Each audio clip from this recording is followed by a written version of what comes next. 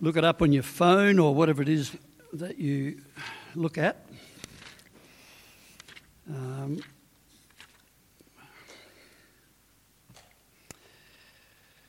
I mentioned a few times that this morning we're looking at beginnings. Now, it's kind of not just because of where we're at as a church, although that's part of the reason, and not just because we've had lots of babies born. I feel a little sort of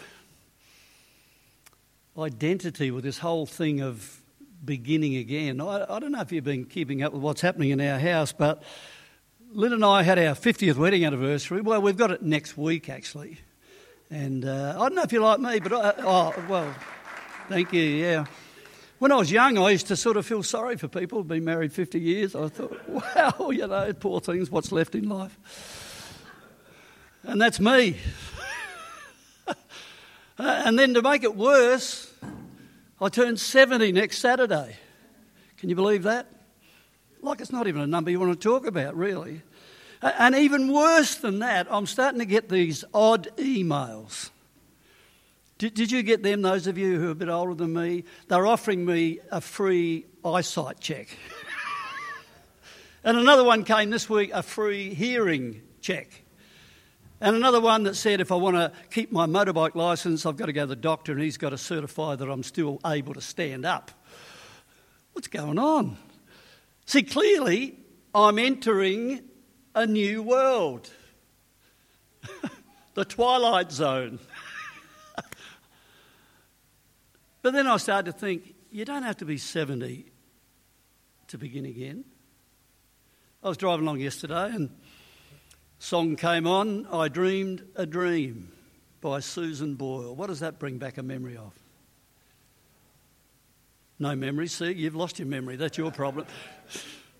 Well, it goes back to 2009 when she made this song popular. Well, it was popular with Les Mis, of course, but it sort of burst onto the international stage when she appeared on Britain's Got Talent in April 2009, and she sang that song that blew everybody away, didn't it? They just could not believe that this middle-aged lady could sing like that. And she sang, I Dreamed a Dream, and we all went with her, and it was beautiful. And yesterday when I'm driving along, I got to the last line. And you know what the last line says? The last line says, I dreamed a dream. But the last line says, and life has killed the dream that I dreamed. It's an unwelcome ending, isn't it? I much prefer the opening couple of lines. How dare that song be real? How dare it actually say a lot of the dreams we have, somehow life kills them. You know, we tried hard and failed. We hoped and lost. We prayed and it seemed like our prayers went cold. We loved and love got betrayed. We dreamed of great big things and somehow life killed the dreams. Well, let's take some heart because in Exodus 3, that's exactly where we find Moses. 40 years before that, God gave him a dream to be a leader who would lead the Israelites out of captivity into the promised land. That's not a bad dream. The only trouble is Moses didn't quite get it and he went about it the wrong way and he killed an Egyptian and then he ran into the Midian desert and 40 years later life has killed the dream that he dreamed. What's he doing? Well, Exodus 3 says he's on the far side of the Midian desert. He's not just in the desert. 40 years of running around after sheep instead of leading God's people into the promised land. Well, that gives me hope. One, because God gave him a chance to begin again. And secondly, because Moses was 80 at this stage, so I'm doing okay at 70. Okay, what does God do to a Moses, this man who's now living in a crusty old desert? And the past dream is just that. It's past. Well, if you've got your pen or if you can remember, I want you to remember that God asked him to do two things. Okay? Have a look in Exodus chapter 3. Moses saw a burning bush and he says, I'm going to go over and see this strange sight, why the bush does not burn up. And when the Lord saw that he'd gone over to look, God called to him from within the bush, Moses. Moses. I have to tell you, I love that. Moses probably didn't go give it a second thought about what God called him to do, but God had never forgotten Moses. And he says it twice. Do not come any closer, God said. Take off your sandals, for the place where you're standing is holy ground. And then he said, I'm the God of your father, the God of Abraham, Isaac and Jacob. And at this Moses hid his face because he was afraid to look. The first thing that God said to Moses was, take off your sandals. Man, everything in me wanted to say to you this morning, before we go any further, kick off your shoes. Steph's already done it. He always comes in. He doesn't have any shoes. Lives in a perpetual state of holiness. Hello, Laura, you're with me. Man, we're going to go somewhere. No, that's it. Well, that's great. You know, immediately we think about this, we think, well, God is saying, take off your shoes because this is holy ground. Do you know, my little mind sees something just a little bit more than that. As important as it is to realise that we come before a holy God and he wants us to revere him and worship him, I think what God is saying to Moses is, Moses, take off your sandals and be vulnerable before me. I'm going to ask you to go to Egypt and deliver my people, and yet I want you to stand here like a barefooted warrior, not all dressed up in your armour. I don't want you to go off like some megachurch pastor who looks like he's got everything under control. I want you to go as somebody who knows what it is like to stand barefooted and vulnerable in the presence of God. I think vulnerability lies at the heart of worship. My generation developed a very strong theology of strength, power. I get on the internet all the time. I love listening to other people preach. Most of the time they're preaching about power and victory and success and overcoming and all of that. We've developed this amazing sense of the power of God, and we talk very little about our vulnerability. You know, John MacArthur once said, Jesus did not die on a cross so that we could have a nice day. I love that. There's a couple of experiences in my life that I think have helped shape me. One was when I was in the Philippines a number of years ago, and I was asked to preach at a very small church. And I'll never forget it because the man stood up the front and he said, I want to tell you today we have a very famous international preacher here this morning. And I'm sitting there and I'm looking around. I thought, I wonder where he is. And he just said, we are so privileged to have him.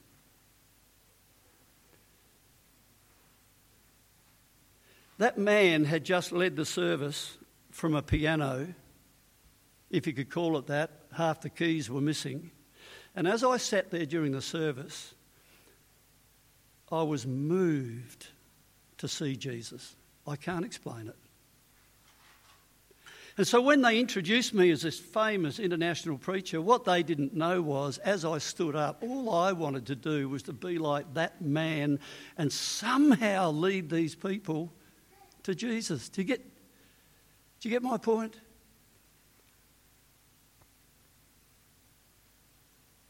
Another time I was in Tukrajar in Assam in North India. I remember applying for a visa to go there, and initially the Indian government refused. They said it's too dangerous. We can't guarantee your safety with all the tribal fighting that's going on. So I thought I'd do what I should do, and I rang my mum to ask her to pray about it. And she said, I've got a better option.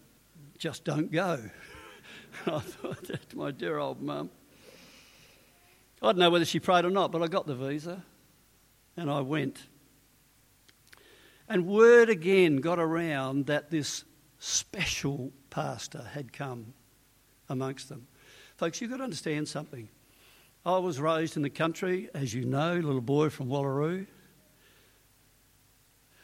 Wallaroo doesn't even begin to describe Tukrajar. I have never seen poverty in my entire life like I saw there. I've never seen need. I've never seen humility. I've never been amongst people that I couldn't figure out how they survived a day. And they were talking about me being this special pastor from Australia.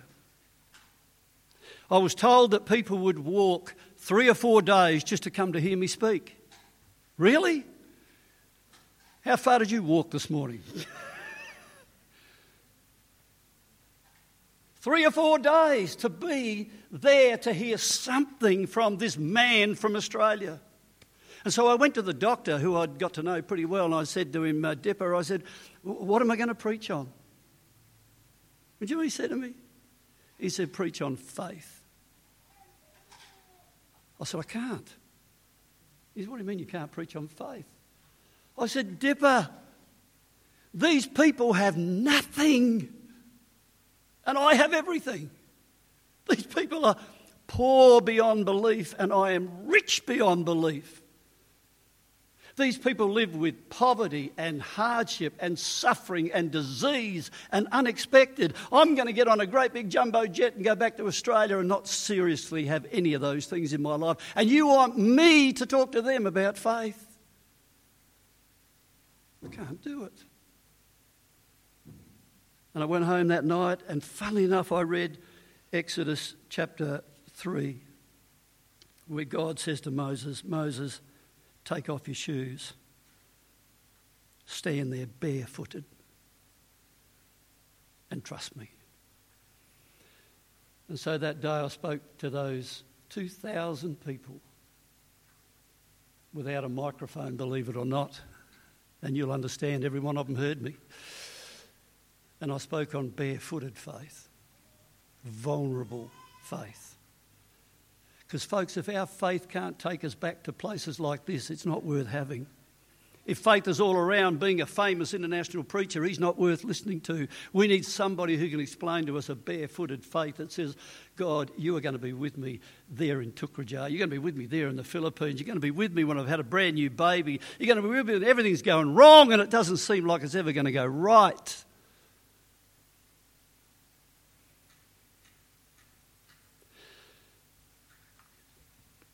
You know, I don't like being vulnerable, do you? See, you're not even prepared to own up.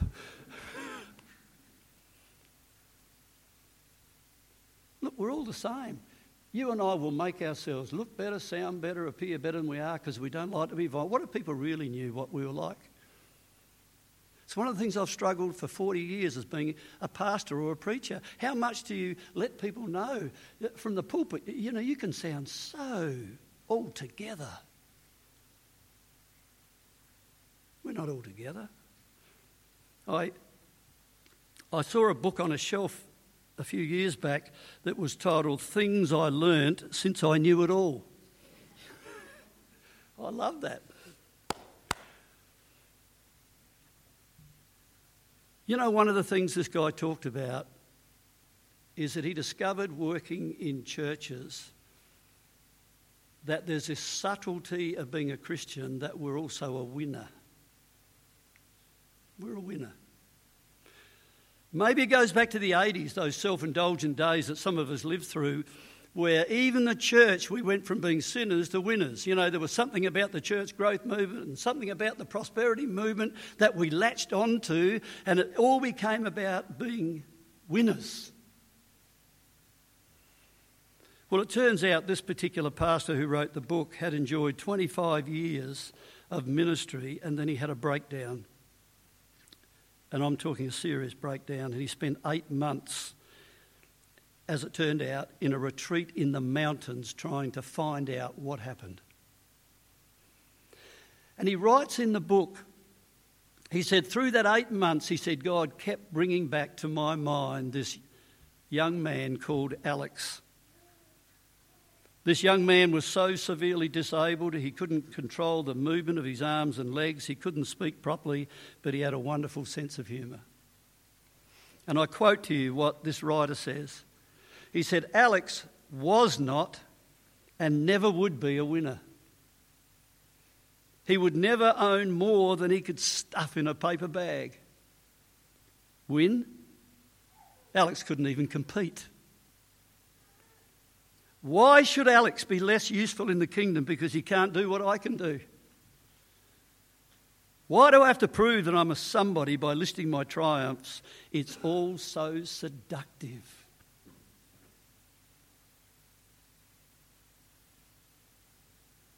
Man, that moves me. Can you hear what God's saying to Moses? Moses, take off your sandals, man, and stand before me barefooted. Because I don't want you to be a great leader. I want you to be a humble servant. Like most of us, we can hear what God says. Have a look what we read in verse 11. But Moses said, who am I? That I should go to Pharaoh and bring the Israelites out of Egypt. And God said, I will be with you. And this will be the sign to you that it's I who have sent you. When you brought the people out of Egypt, you will worship God on this mountain. Can you hear what Moses is saying? Lord, I get this, but you need somebody else. You need one of those mega church pastors. I'm just an old shepherd. Well, here's where God tells Moses to do the second thing. What was the first thing? Take your sandals off. Take your shoes off. Barefooted. Second thing God says, and the last thing we've got this morning, in chapter 4, Moses says, what if they do not believe me or listen to me and say the Lord did not appear to you? And then the Lord said to him, what is that in your hand? A staff, he replied, and the Lord said, throw it on the ground. Man. Throw it down. You hear what God says to Moses? Throw down your staff. Folks, this is the one thing that identified Moses and had identified him for the last 40 years. Because every shepherd had a staff. You didn't go out every day without your staff. And God says, Moses, this one thing I want you to do is throw it down.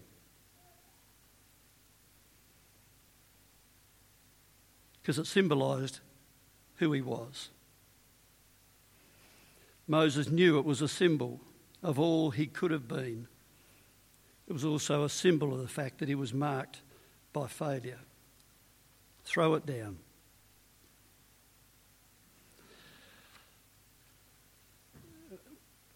I want to try and draw this to a conclusion because when Lynn and I visited this very place we know it as Mount Sinai. At the bottom of Mount Sinai is St. Catherine's Monastery. And as you go into the monastery, if you look down the end by the back wall, you'll see the burning bush. You'll find in the Middle East that everywhere you go, people will tell you this is the real thing. It wasn't burning, but they are certain this was the burning bush. Now, I'm not interested whether that was the real bush or not, but I do remember standing there before that bush thinking, Lord, what have I lost sight of? What passion has waned from when I began to where I am now? Where have I tried and failed and not tried again? Where have I prayed and my prayers went to ice and I gave up on that? How has life with its disappointments and unanswered questions and its tragedies and mysteries driven me to the far side of the desert? Why have I settled for a staff when God says throw it down? And then he says pick it up. Because from now onwards that staff will be a symbol not of who you are but who I am. Not of what you can't do but what I can do. I want to finish by telling you one of my favourite men in the Bible. You may not have even come across him. His name's Ehud. Anybody know him? Don't be embarrassed. Good, that's why we gave you the job.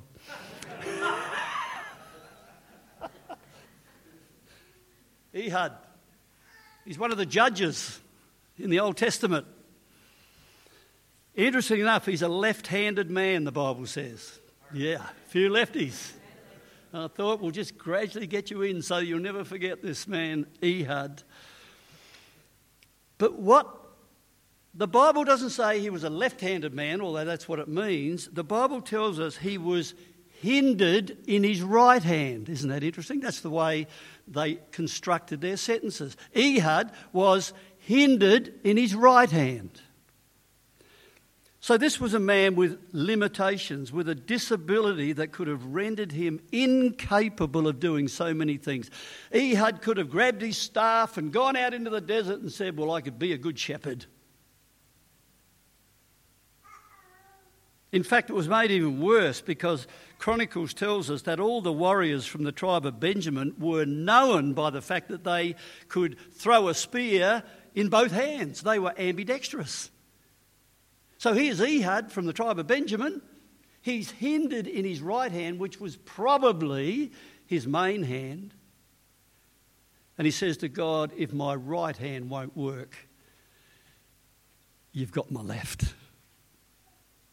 Isn't that terrific?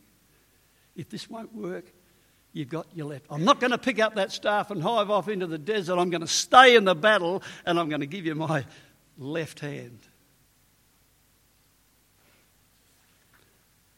I think that's at the heart of beginning again. And I often wonder, not only of you, but of me, what hinders me from beginning again? I mean, we haven't run to the far side of the desert, but what are the places that we don't go anymore? What are the hopes that we don't harbour anymore, or the prayers that we don't pray anymore? Well, very simply, God says, take off your sandals. Want barefooted, vulnerable warriors, the Alexes of this world. We're not competing, we're not winners, we're there, and God says, you were never that great person you thought you were. I want you to be a barefooted warrior. And see that staff? Don't be identified by what other people think you are. Be identified by what I can do through you. I got to the end of this message and I thought, all of a sudden 70 doesn't seem so bad. Because somebody said that. Yeah. Here's the thing to finish with. What day did that happen to Moses? The Bible just says one day. You never know what day is going to be that day. But all I do know is that when God is there, he gives us a chance to begin again. Let's pray. Father, what an incredible story with Moses. This man had given up ever dreaming that something could happen again. He was resigned to the fact that he'd live out his days on the backside of the desert. And one day, you took him back to Egypt. You took him to Pharaoh. You took him back to his people. And he led them out of Egypt. Father, we stand here today with so many beginnings. And we're so grateful for that. Give us the courage to begin. But Father, sometimes even scarier is to begin again. To go back to that place where we don't want to go. To go back to that place that's dry and barren and hurtful. And say, I want you to begin again there. So we're grateful for your word this morning. We're grateful for your Holy Spirit that teaches us, that empowers us to not only listen, but to see that you can do something with your word. We pray again that we would go from this place today knowing that we've been in your presence and heard your voice. In Jesus' precious name. Amen.